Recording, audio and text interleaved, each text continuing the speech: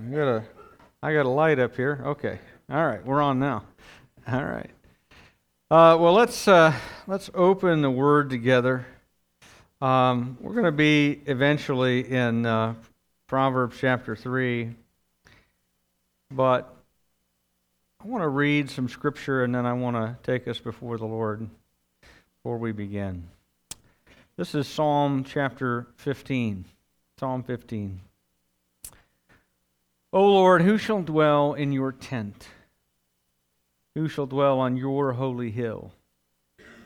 He who walks blamelessly and does what is right, and speaks truth in his heart, who does not slander with his tongue, and does no evil to his neighbor, nor takes up a reproach against his friend, in whose eyes a vile person is despised, but who honors those who fear the Lord, who swears to his own hurt and does not change, who does not put out his money at interest, and who does not take a bribe against the innocent. He who does these things shall never be moved. Let's pray. Father, who may dwell in your presence? He whose heart is blameless.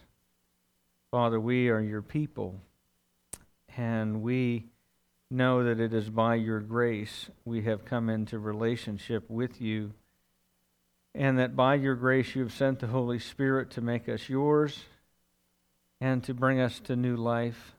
But Father, as we open your word this morning, I pray that if anyone has come this morning harboring anything in their heart, that they would confess it to you now and turn away from it, that they might be cleansed and might stand blamelessly before you in worship. And Father, we thank you for the cleansing that you do offer to us when we sin, that you remove our wickedness from us as far as the east is from the west, that you hide our guilt in the ocean away from us. And you've taken it away. And Father, we thank you for the reassurance that we have that we will one day dwell in your holy presence, blameless and faultless and guiltless. And Father, I pray this morning as we open your word that you would speak to us by your Holy Spirit. We know, Father, that your word speaks, and we pray that we would allow it to speak by your Holy Spirit to us and to change our lives. And Father, we pray in Jesus' name, amen. Well, I want to do part of the book of Proverbs with you here this summer. We're going to look at Proverbs chapter 3 through Proverbs chapter 9. Which have a lot to say to us about the good life. You know, finding the good life, right? If you watch TV at all, or you are on the internet at all, of course you are. You all have smartphones. You're on the internet. You know about this stuff, right? Every product that is out there is promising to make life better for you, right? Well, if you just have this, if you just have, this Ginsu knife, well, it will make all your tomato slicing chores easier, right? And if you just have this, well, then, this will get all the stains out of your clothes, and that will make life grand. If you just have this car, well, then you'll have Matthew McConaughey talk to you in existential poetry, right? If you just have this, then that will help you to achieve the good life, right? When I was a kid, there was a TV show on. It was on for about 10 years, actually, that was called Lifestyles of the Rich and Famous. How many of you remember this show, right? And every week you would Robin Leach, this Australian guy, would come on, and he would tell you about, and he'd take you into the house and tour you through the life of some famous celebrity. You'd see Garth Brooks' house, or you'd see you'd see Tyra Banks' house, or you would see Willie Nelson's house or Ozzie Smith's house or whoever's house, and then he would talk, and everything sounds better in kind of a foreign English accent, right? Like if you're Australian, that lends an air of sophistication to the whole proceeding, right? And then at the end of this, he was always dressed in a tux. Robin would stand there in his tux, and he would close out the show with his kind of signature line as he's holding a glass. He's got a champagne flute there, and he would say, "Champagne wishes and caviar dreams." And that was the show, right? And this is the dorkiest, cheesiest, most tacky, terrible thing in the world. You can go look this up, all right? It's out there on YouTube. You can find this. And it was gaudy and cheesy and terrible at the time, but people tuned in every week. It was on for 10 years, if you can believe that. And the whole idea of this show was that this is the good life. You too can have gold-plated faucets in your bathroom, right? You too can have way too much marble in your foyer, etc., right? And this is the good life. And it's a very seductive vision, isn't it? I mean, as tacky as a lot of that was, hey, look at this room. I've covered the walls in red velour. Oh, that's great, right? But as tacky as that was, there's something very appealing about being rich and famous enough not to care what anybody else thinks, and to be able to spend money on doing whatever you wanted to do. And because that is so seductive, God continually presents in His Word the reality that this experience, or eating at that restaurant, or having that possession, or this thing, or that relationship, is all a mirage. That when you actually get there and you obtain whatever that is, it is not going to give peace, joy, and happiness to your life. And that there is, in fact, a good life, but it does not consist in those things. And it consists, in fact, in living wisely in this life and enjoying the life that God gives as you follow Him.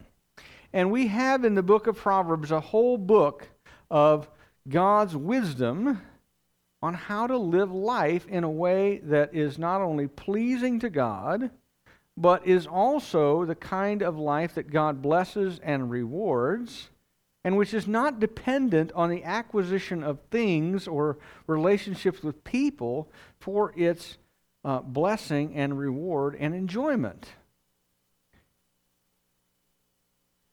And so I want to show you the book of Proverbs, or at least a portion of it here this summer. We're going to look at chapter 3 through 9 and look at how to have a great life, how to live life at its best. And chapter 3 gives us just a section of this, how to live life at its best. And we want to look first of all at the peace that God gives. Jesus said, He does not give like the world gives. And here in chapter 3, first section here, we see the peace that God does give. Beginning verse 1, "My son, do not forget my teaching, but let your heart keep my commandments. For length of days and years of life and peace they will add to you. Let not steadfast love and faithfulness forsake you. Bind them around your neck. Write them on the tablet of your heart. So you will find favor and good success in the sight of God and man." Now, if you look at the book of Proverbs, if you haven't read it before, let me just give you one of the keys to understanding it. It's written, the structure of the book is written as a father giving advice to his son. So it's Father's Day. This is maybe a good day to start something like this, of a father sitting his boy down and say, "Look, let me tell you how life works. Let me tell you how life if you live life, how to live it the best and most successful, rewarding way. Because there are lots of different ways to go through life, amen? And there are lots of different roads that you can take. And some of them lead to blessing and reward, and some of them are a lot like waking up every morning and smacking yourself in the forehead with a hammer. And I'm serious. And the reality is that you can't always tell which way leads to which outcome. And if you want to be wise, you want to make sure that you get more blessing and less hammering. Amen? And so Solomon is sitting down with his son and telling him, this is how you do it. But here's the deal. Solomon is dead. And this is God's word. And so when you read, my son, you really ought to personalize it. As if God is speaking to you directly, his child. Because he is. This is his word to us. And he intends for us to understand these things. So, first, and here in chapter 3, we get instruction, and we get, following that, incentive. Right? In other words, here's what you should do. And then following that, here's why, and here's the blessing of doing it. So do this not simply because it's right, but because there's blessing in doing it that way. And so we get, in verse 1, we get the first instruction. Don't forget God's commands, but keep them in your heart. Now, the word keep there, you ought to circle that or underline that, mark that somehow in your Bible. The word keep is more than just the word meaning obey. It's the idea of guarding this, of guarding the commandments that you have been given as if they are a treasure. I don't know how many of you have a safety deposit box at the bank, or you have a safe maybe in your basement or something, but the things that you treasure, you guard and you keep them secure and you protect them. And the idea behind this word is that you ought to put this in your heart and lock it away as if it is a treasure, because it is. And our natural tendency, men and women, is to fill our hearts with everything imaginable except loving and obeying Jesus. And what God is saying to us here in verse 1 is to put him in your heart in such a way that you live a life of love and obedience to him, and to protect that as your central treasure rather than anything else. Because you are not going to find life anywhere else. It isn't out there. It isn't there to find. Life is found in loving and knowing and obeying Jesus. And he tells us that right up front. Keep my commandments. Keep them in your heart like a treasure. And in verse 2, he gives us the benefit of what will happen if we do this. What will you get out of it? You will get a long, peaceful life. You get a long, peaceful life. Lots of us go through life frantically searching for something that is going to give us peace. Something to give us peace. And what God is promising is if you obey him, you get peace and you get to enjoy it your whole life. I was talking to a good friend of mine, and he was talking about how a person really has two choices.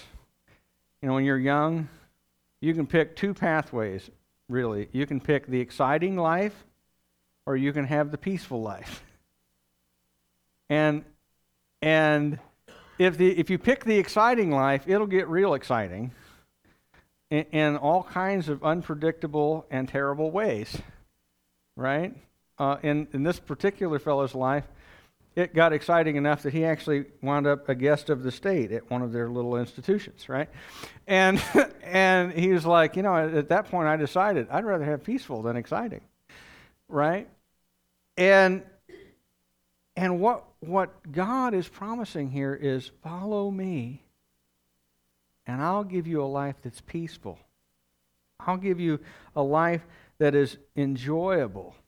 Now, not necessarily a life that is without any difficulties or pain, but a life that when pain and difficulty comes, that you're not destroyed by those things, that you are still at peace because your house has been built on the rock. And verse 3 and 4 are really closely related to this. It's when you read, let not steadfast love and faithfulness forsake you, you need to realize that throughout the Old Testament, the primary person who is characterized by steadfast love and faithfulness is God Himself. It is His, the word steadfast love there is two words that translate the word hesed in Hebrew. And that's the word that God uses to describe His own covenant, faithful, loyal, steadfast love for His people. He's saying, look, you got two pathways, son. One is to remain in God's steadfast, loyal, covenant-keeping, covenant-making love, or chart your own path. But one path leads to peace, and the other does not. And these verses, verse 3 and 4, are a poetic call from God to let His love, the kind of love that He demonstrates to us, transform us. And transform the kind of people that we become. If you look at it, here's what happened. He says, look, bind them on your neck, write them on the tablet of your heart. He's talking about letting God's love change who you are on the inside. And then it says, and then you will find favor and good success in the sight of God and man. In other words, this is another outcome. It's not just that you get a long, peaceful life. It's that God's love transforms who you are as a person, and your heart is changed by His love, and other people can see it. They can see it like you can see a necklace if somebody has one on. And God's love becomes obvious in your life, and to a point that you actually do gain favor, not only with God, but with other people. We buried Fran Paddock this last week. Fran was 96 years old, and she was a dear and beloved saint. And I am confident that she went to a great reward. And I don't know that all of the people who were here for that funeral necessarily knew Jesus. I know that many of them did. But I don't know about all of them. But you know what everybody said about her was interesting. What everybody said was, she was the most loving person that I've ever met. And she always wanted to talk to people about Jesus. And she was just winsome in how she dealt with people. And she would just draw you in. That's kind of what this passage is talking about. That, there was nobody who was here who said, I am glad that old bird checked out. Right? There was no one saying that. I just want here to make sure that she stayed in there. No one said that, right? Not only because it would be rude, but because it would be untrue. Because this was a person whom God's love had transformed in such a way that she had favor not only with God, but with other people, where they went, wow, this was an amazing person. I am devastated that she passed away. I am devastated that she passed away. I know she was old, but man, it was really, knowing her was a real blessing. That's the idea. Having favor with God and with man, because God's steadfast love and faithfulness have transformed who you are. Now you move from the peace that God gives into the trust that God requires.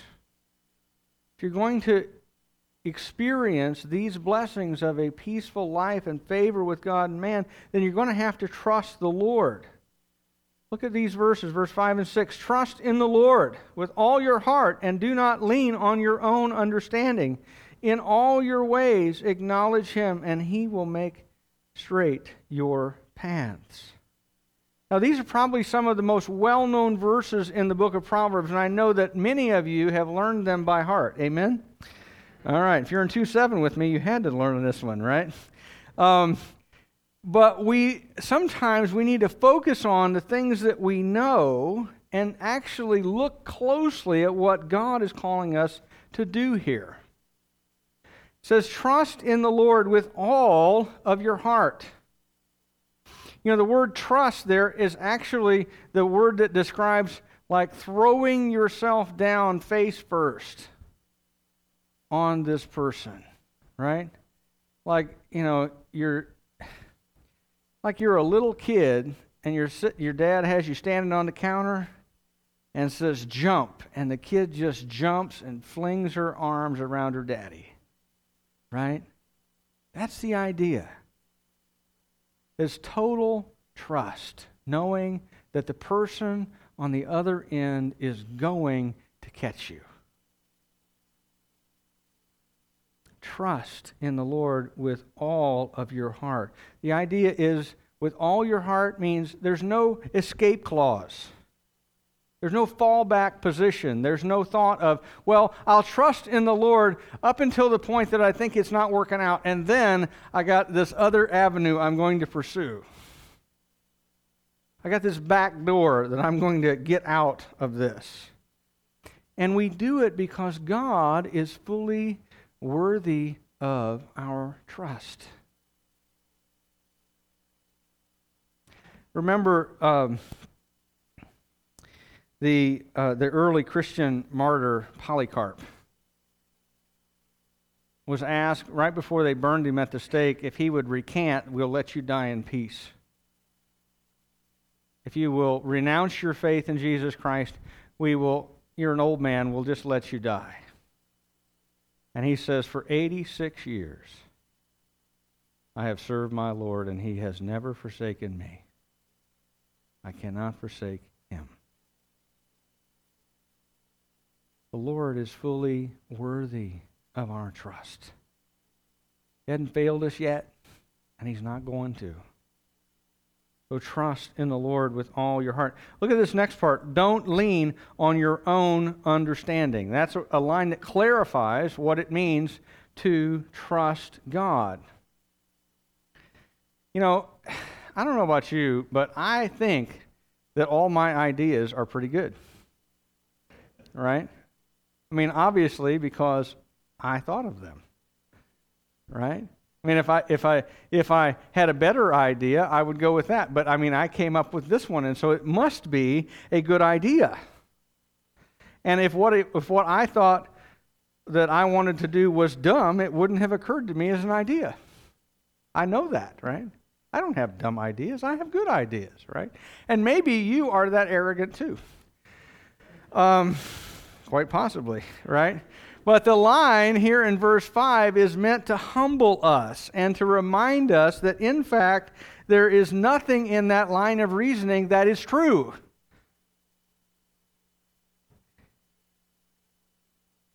Let me ask us all a question here on whether we are trusting God or trying to lean on our own understanding. Just a clarifying question. When you come to a choice that you need to make, is your first question, what does God's Word say? Or is your first question, what do I think I ought to do here? Trusting God means that we allow God and His Word to overrule us and our thinking and to send us in a different direction. I want to just share with you, this is a good word I read this week from Pastor Ray Ortland. This is what he said. He said, "Do you merely agree with the Bible or do you obey the Bible? My dog sometimes agrees with me, but she never obeys me. If you merely agree with the Bible, then your response is not obedience but coincidence. What do you do when the Bible contradicts what you want to be true? If you are looking in the Bible for excuses to do what you want to do anyway, you have in fact rejected God. But if you trust the Lord, you will let the Bible challenge your most cherished thoughts and feelings." That's a good word. I don't want my response to the Lord to only align with Him by coincidence. Amen? Simply because I agree with Him that that's a good idea. I want to actually obey, which means letting Him override what I think. Because in reality, I'm not that smart, and neither are you. And certainly not smarter than the Lord. Look at verse 6. In all your ways acknowledge Him. This is, again, further clarification here on what it means to trust God. Acknowledging, by the way, is not simply recognizing that He is present. This isn't like giving God a tip of your hat, in other words. I know God is here. No, acknowledging Him in all your ways means that we willingly submit to His rule in, it says, all of your ways, meaning every aspect of your life. Every part of your life. And here at the end, we're given an incentive for obeying God's call to trust Him. If we do, He will straighten your pathway. Now, what I think that means is that He is going to guide you and lead you by the most direct route to Him. That does not mean there will not be difficulties, trials, pain, and testing, and all of that along the road. But that He will lead you to Him by the direct route. Okay? And there will only be as much of the pain and difficulty and trial as is necessary to bring you to Him and to cause you to look like Jesus when you arrive. Jesus put it this way. He said, "My yoke is easy and my burden is light." That doesn't mean that if I trust God completely, that everything in my life is going to turn out just exactly like I want it to. It means that your life is going to turn out like He wants it to, and it beats the alternative with a stick. It does. Trust me on this. Following Jesus is a lot easier than the outcome you get by cutting your own path. In fact, it's the difference between walking along the path and deciding to take a machete and go over the mountain on your own and cut your own road. One of those is a lot easier than bushwhacking your way. It is. And Jesus says, trust me. Follow the way that I am leading you. It's the direct route to get you to where you want to go. It leads to the Father. And it leads to looking like Jesus. And it leads to me to follow the path that I lay out. It's the straight road. And then you experience the life that God rewards. Look at verses 7 through 12 here. Be not wise in your own eyes. Fear the Lord and turn away from evil. It will be healing to your flesh and refreshment to your bones. Honor the Lord with your wealth and with the firstfruits of all your produce. Then your barns will be filled with plenty, and your vats will be bursting with wine. My son, do not despise the Lord's discipline or be weary of his reproof, for the Lord reproves whom he loves, as a father the son in whom he delights. Now, a couple of these verses are dangerous, because sometimes people want to read them and take them out of context and think that that the Bible teaches that somehow that God is like Aladdin's genie, and if you just follow the right steps, then you get everything you want. Right? Is that true? No, it is not. And this passage actually, if you read all of the verses, makes that clear. Verse 7 is a warning, another one, to reject your own wisdom and obey the Lord.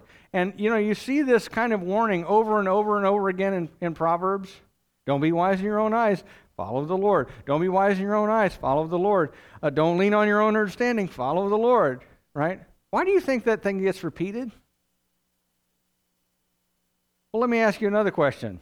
Have you ever told your kids the same thing more than once? Right?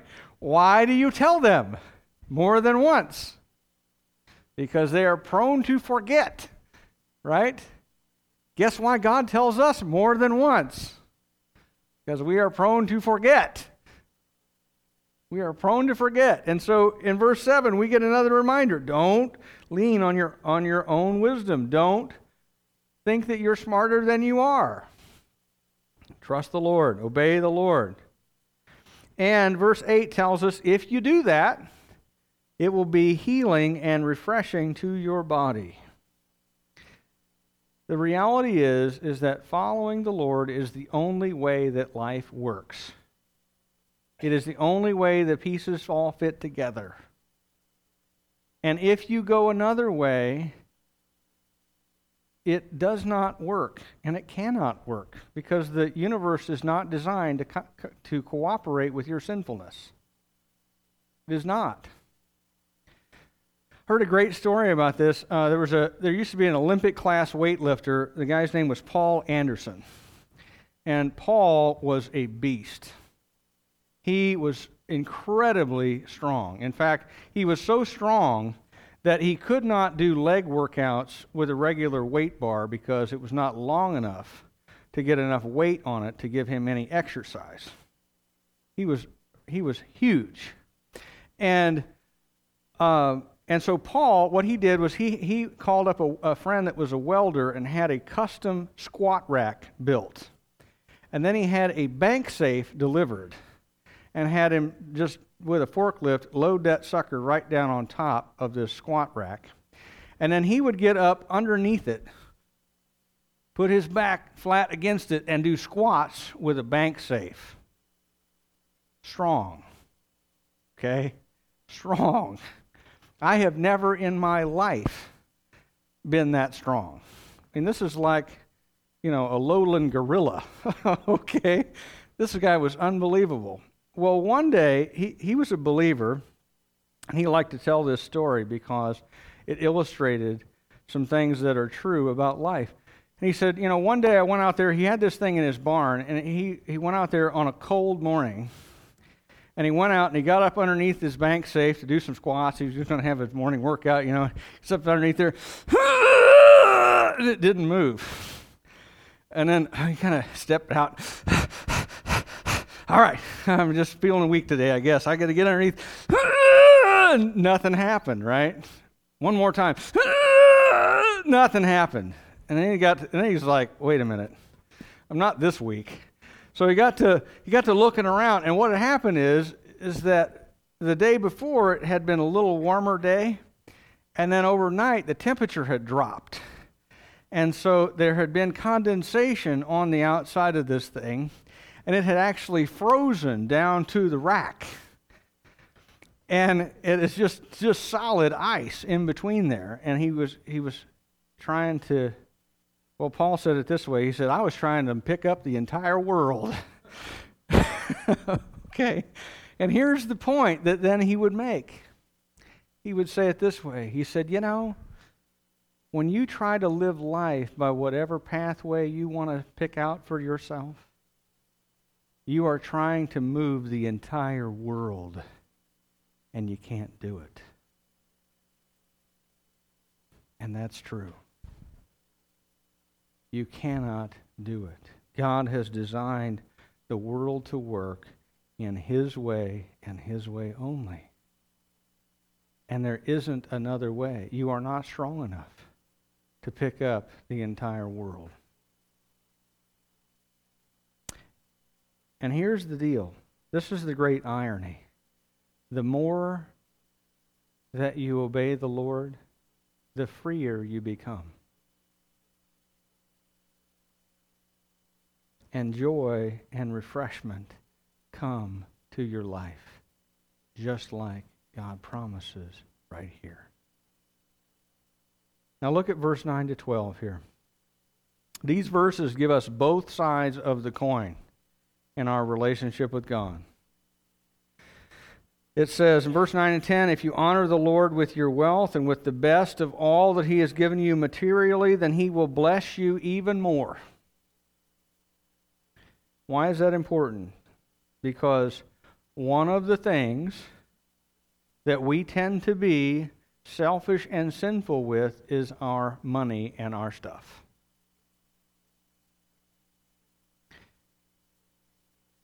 One of the things that church people are kind of notorious for sometimes is donating to the church what I call junk for Jesus.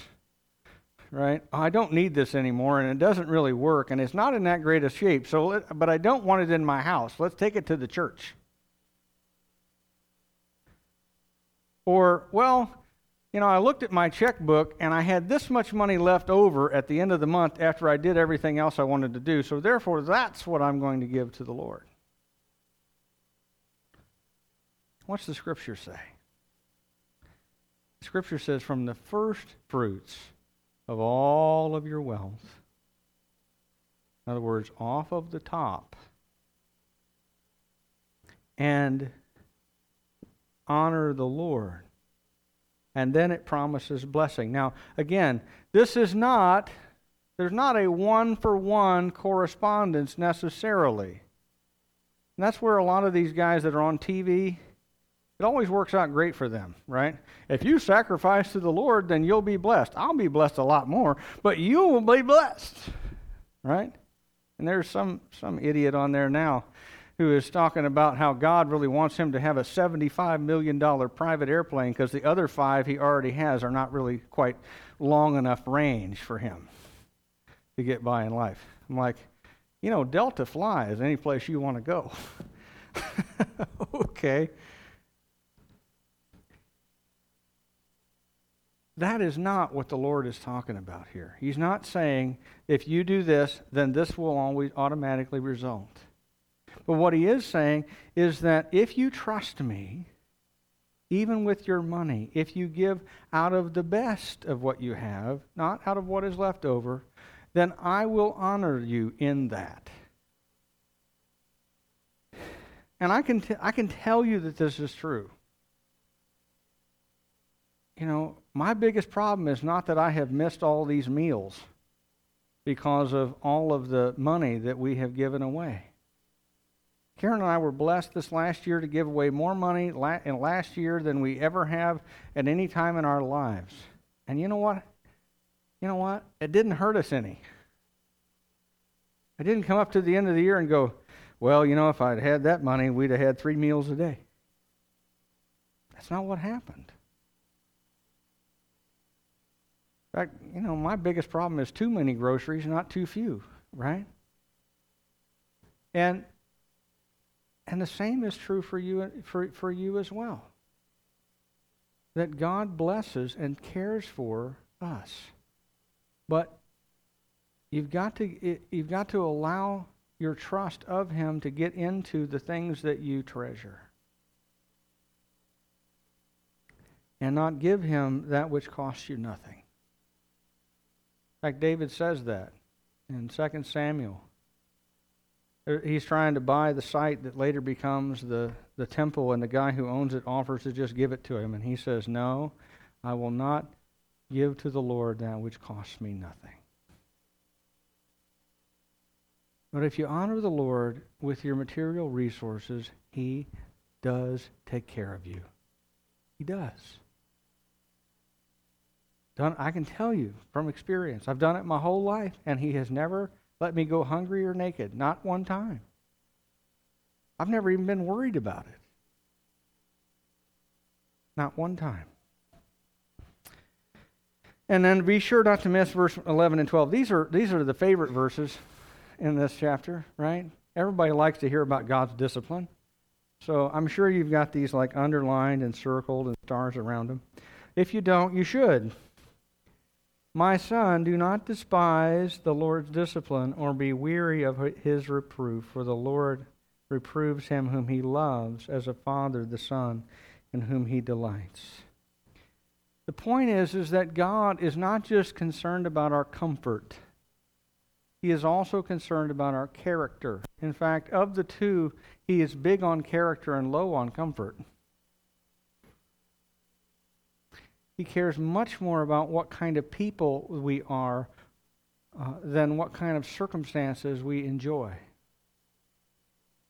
And He wants to make us like Him. And people who read verse 9 and 10 without going on to read verse 11 and 12 are mistaken. Because God does bless, but He also brings trials and difficulty and pain and discipline into our lives. Why? Because He is a good Father. You know, the reality is that I would much rather be grandfather to my kids than father, right? I mean, Dad's job is things like fiber, exercise, school, learning how to work, learning how to get up on time, learning how to make your bed, right? Grandpa's job is things like Legos, ice cream, water parks. You know what I mean? I would much rather, of the two, I would pick Grandpa, right? In fact, my dad told me, he said, if I'd known grandkids were going to be this much fun, I'd have had them first. And I'm like, yeah, Dad, I'm hip to that. I can't wait to have grandkids of my own that I get to ruin, right? And then send them home, right? Sugar them up, feed them like a half a pound of gummy bears, and send them back to Mom and Dad, where they carry them off the walls, right? And that's the other thing. All of my grandchildren are going to get drums for Christmas, right? Or some kind of a toy that sings and dances, like that Elmo thing that my parents gave to us, right? But when you're a dad, you have to discipline, right? Because you are shaping that kid. You are shaping that kid. And so when you go through trials and difficulty, it is not proof that God doesn't love you. It is proof that God does love you. And so don't grow weary of that. Don't go, oh, Lord, this is terrible. Don't fight against that. Receive that difficulty as discipline from God, that He is treating you like His kid, because you are. You know who doesn't get corrected in my neighborhood? The kids that aren't mine. Because I got enough trouble with the ones I've already got, right? I don't need to be responsible for everybody else's, right? I don't stick my head out the door and yell at the neighbor kids, right? Not that old yet, okay? Later it'll be, get off my lawn, right? but I don't yell at the neighbor kids. They're not my responsibility, right? But my kids get corrected. My kids get disciplined. And guess what? God's kids get disciplined and corrected too. So He says, don't despise the Lord's discipline. When difficulties come into your life, don't receive them like something strange is happening to you. Receive them as discipline, correction from God. Now, here's the bottom line. Here's the point of this whole thing. Bottom line, trust God. Trust God. Trust Him and obey Him and follow Him through every circumstance. In fact, as I was writing this sermon this week, that little Sunday school song that we all learned, trust and obey, right? You remember? Trust and obey, for there's no other way to be happy in Jesus but to trust and obey. If you want the point of this passage, that's it. Something you learned in Sunday school, something I learned in Sunday school. Trust Him when you're convinced your idea is better. Trust Him anyway. Let Him overrule you. Trust Him when your circumstances are good. Because, man, it seems like it's easy then, right? It's summertime and the cotton is high. Catfish are jumping. Daddy's rich and mama's good looking, right? That's when it's really easy to trust God, man. I got this. It's so great. God is just blessing and it's wonderful. But how about when the circumstances are bad and ugly? And you go, man, this is tough. Trust God then too. Trust God then too. Because all of these things are things that God is using in your life and in my life to take us by the direct route, by the straight road, all the way to Him. Amen? Trust and obey. Let's pray. God, our Heavenly Father, we thank You that You tell us in Your Word how to live life at its best, how to live the life that is peaceful and joyful and results in blessing and reward. If we will treat Your commands as treasure and we will trust You in all circumstances and follow You in the commands that You give, then You open up the floodgates of blessing. And You take us through trials not to hurt us, but to help us to become the people that You want us to be. Father, help us to remember these truths. Help us to put them in our hearts as treasure and to guard them and to walk in them and to follow them all the days of our lives. Father, we pray in Jesus' name. Amen.